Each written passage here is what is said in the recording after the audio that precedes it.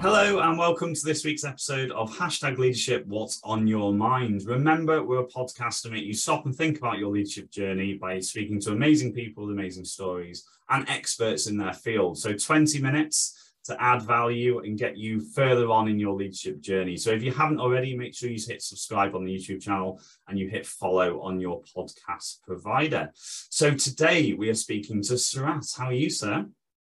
I'm very good, Stuart. Thanks for having me on.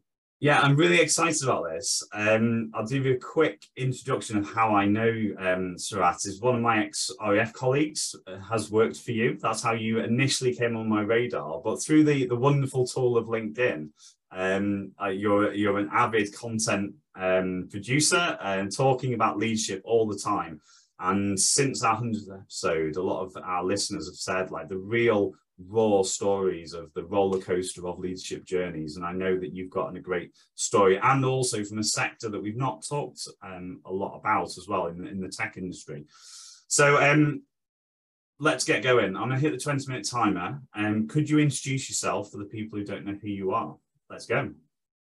Yeah, absolutely. Thank you. As I said, Stuart, leadership is a subject that's quite close to my heart. My name is Surat Pediredla. I am the CEO and co-founder of a digital product studio, a tech company called Hedgehog Lab. Hedgehog Lab is a UK tech company. It started in the UK, but it's a global organization. And we predominantly help a lot of our customers on their digital journeys, really. So whether you want to build an app or a website or any digital product, we kind of help them go on that journey. We work with brands all across the world, working with Fortune 500, FTSE 250 brands.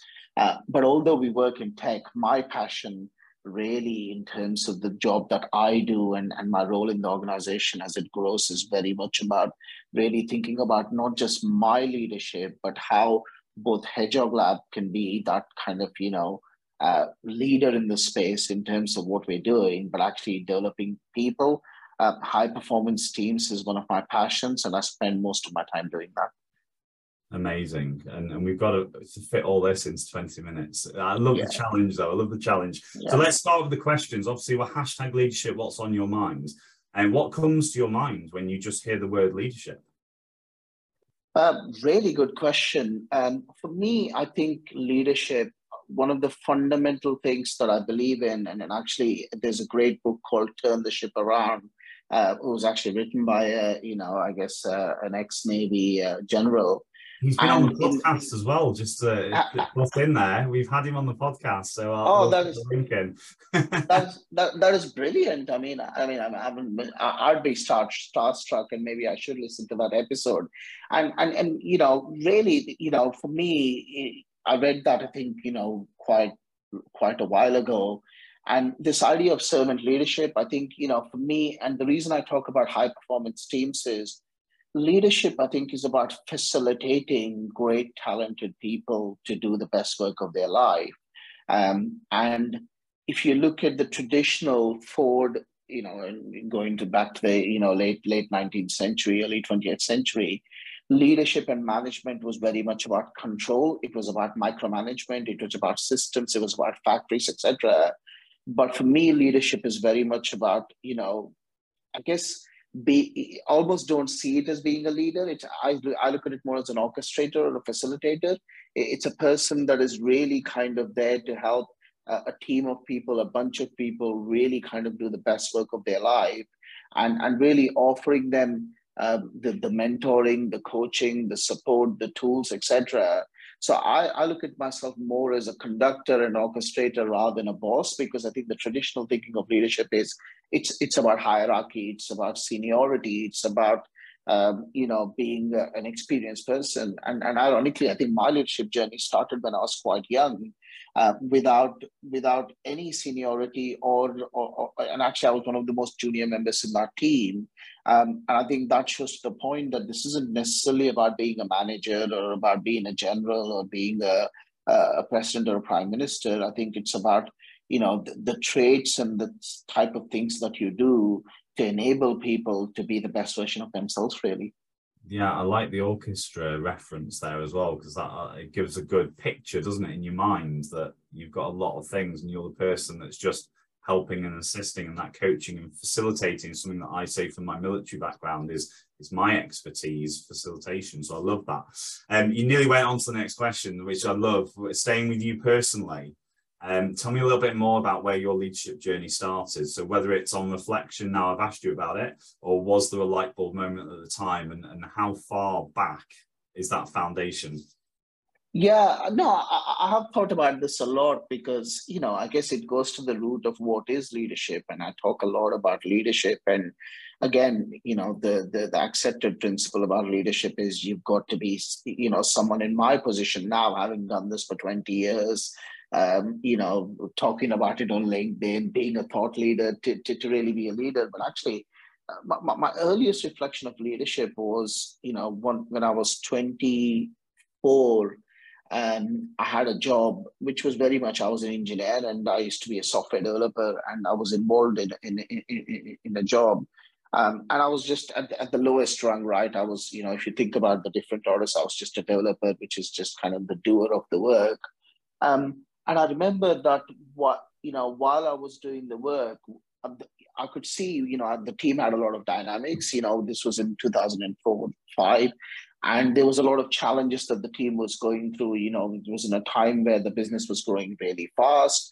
There was a bunch of people that got together, and technically, ironically, we didn't have a lot of leadership in the team. So everybody was a bit disorganized. Everybody was a bit, unhappy with all the blockers that they had. And I actually took it upon myself. And there was a very particular example where we were really struggling to manage our work, and everybody, you'd get together in the pub, or you'd finish work, or you'd get together for lunch, and that's all you would hear everybody complain about. This is really difficult. I don't know what I'm doing. I don't know how to keep track of this.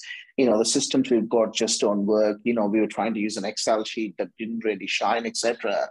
And I heard all of these problems, but when I was looking at people, I got the perspective that everybody was looking to everybody else to solve the problem. So they were all clever people. They all had solutions, and they would say, "If only we did this. If only we did this." And I listened to all of that, and I thought, well, we could solve this. So I just literally went in without, we didn't have company approval or whatever. I went and used my credit card and signed up to a project management system, and got the team on that on the Monday.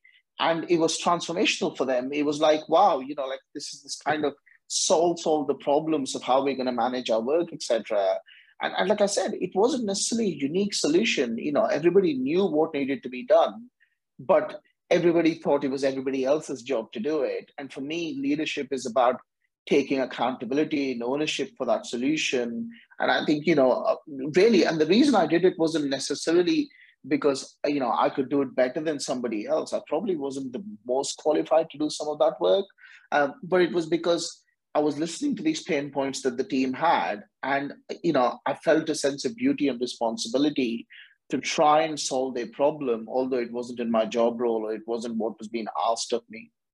Yeah, I love that. And again, you kind of, you said that it's not big things, is it? It's almost a change of mindset. And as you were talking then, it reminded me of that, be solution focused rather than problems, and focus on the issues. And sometimes people don't realize they're stuck in that.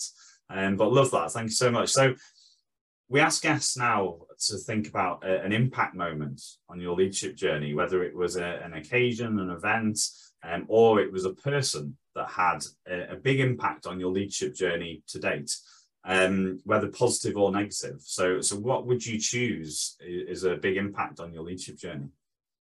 Yeah, that's a really good question. So when you talk about leadership, and this one I'll talk about, being the CEO, then, obviously I went through that journey. I founded my own company quite young at 26.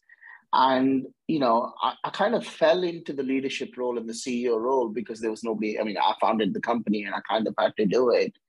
and I think the first kind of I guess a defining moment for me came. So I'd set up a company. I'd hired 2 or 3 young people, and they were doing really well. I was really passionate about building a place. And actually, if you look at Hedgehog Labs' purpose, the purpose of the organization is to create a place that empowers people to do the best work of their life. So I really believed in the mission of the organization. And obviously when you're a small organization, when you're 3 or 4 people, you're living everything like, it's almost a family feel, although I don't believe that, companies or teams should ever be families, but it's that feel of, that little organization. And really the first movement that kind of really started to impacted my leadership journey was I built this team, everybody was happy, everything was going well. And 6 months in, one of my team members came in and said he's handing his notice in. And it was really difficult for me. It was probably, it was a difficult time while I was setting the organization up. You're trying to do a startup, you're trying to scale a small business. And I took it pretty badly, really. I really took it personally. I was not talking about negative. It was probably the lowest moment of my leadership career. Instead of,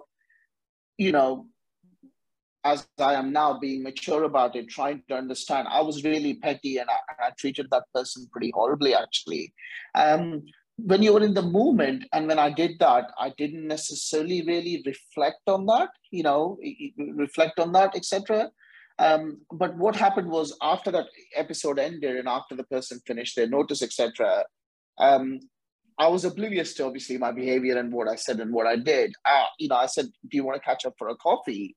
And the kindest thing happened. This person, instead of saying, "Look, I've just burned the bridges," etc., he actually met me for a coffee and he said, "Look, I want to give you some feedback on this experience that we went through." And turns out he didn't leave necessarily because there's anything wrong with Hedgehog Lab, as is the case with most people. He left because there was an opportunity that was presented to him that he needed to take, and it's a natural career progression. But I was so immature and naive that I took it as a personal affront. I said stuff to him like, I cannot believe you're doing this to me. Just all the immature, young leader, and stuff. And that session of feedback that he gave me, in terms of just getting me to reflect and listen, which, by the way, I didn't even think I was capable of, because I thought when I went to that feedback session, I thought I'd be quite defensive and I'd be quite aggressive and say, I don't believe your perspective on this. And and this person was a young person, so he wasn't necessarily like, a mentor or an older, wiser person. That feedback really made me reflect and pause and kind of think about the type of leader I wanted to be, and really started my journey in terms of what leadership should mean. And in fact, one of the things he did say to me on that was, "Look, there might have been a world under which I might have come back to Hedgehog Lab in a year or whatever, depending on how this experience went. I just felt like I need to get the experience. But, he said, I've lost faith in you as a leader because of that experience and the way you treated me." And I thought that was kind of quite an important awakening moment, where I thought, is this the type of leader I want to be? Because I came out of a business saying, I don't want to be that type of leader. I don't want to, because I kind of knew what bad looked like. But until somebody put a mirror up to me and reflected that point, I didn't really realize that I was also going on that kind of bad leadership journey, really.